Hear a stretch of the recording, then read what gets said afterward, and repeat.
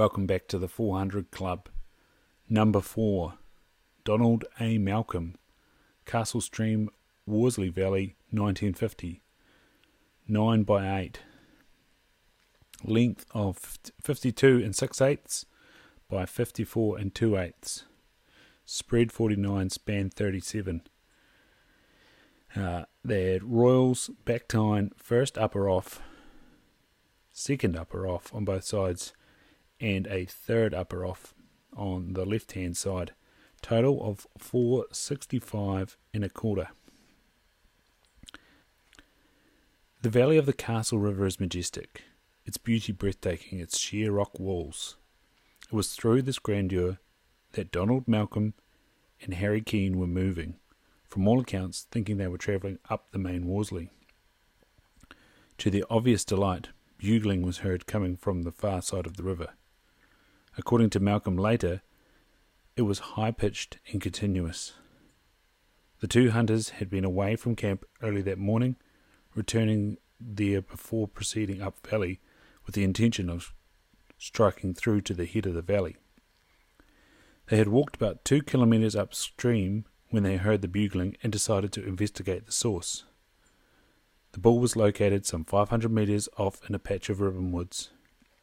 The two men waited at a convenient spot for about 10 minutes before the bull emerged into the open, from where both opened fire with a fusillade of shots, 7 of the bullets finding their mark.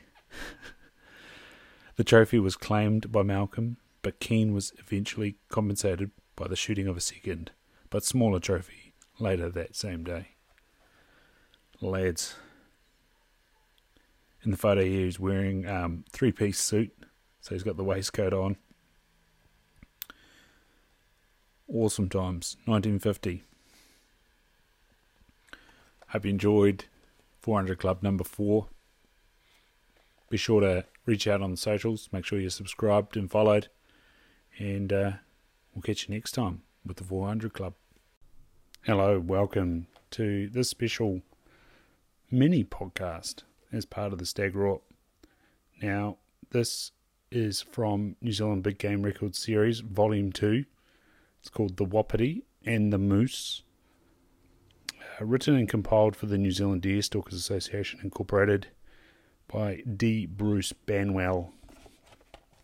And we're able to do this with permission from the Helicon Press, a division of Helicon Publishing Limited.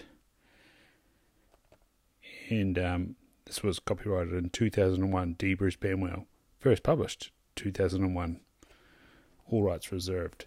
And they've given us permission to do this little series, the 400 Club.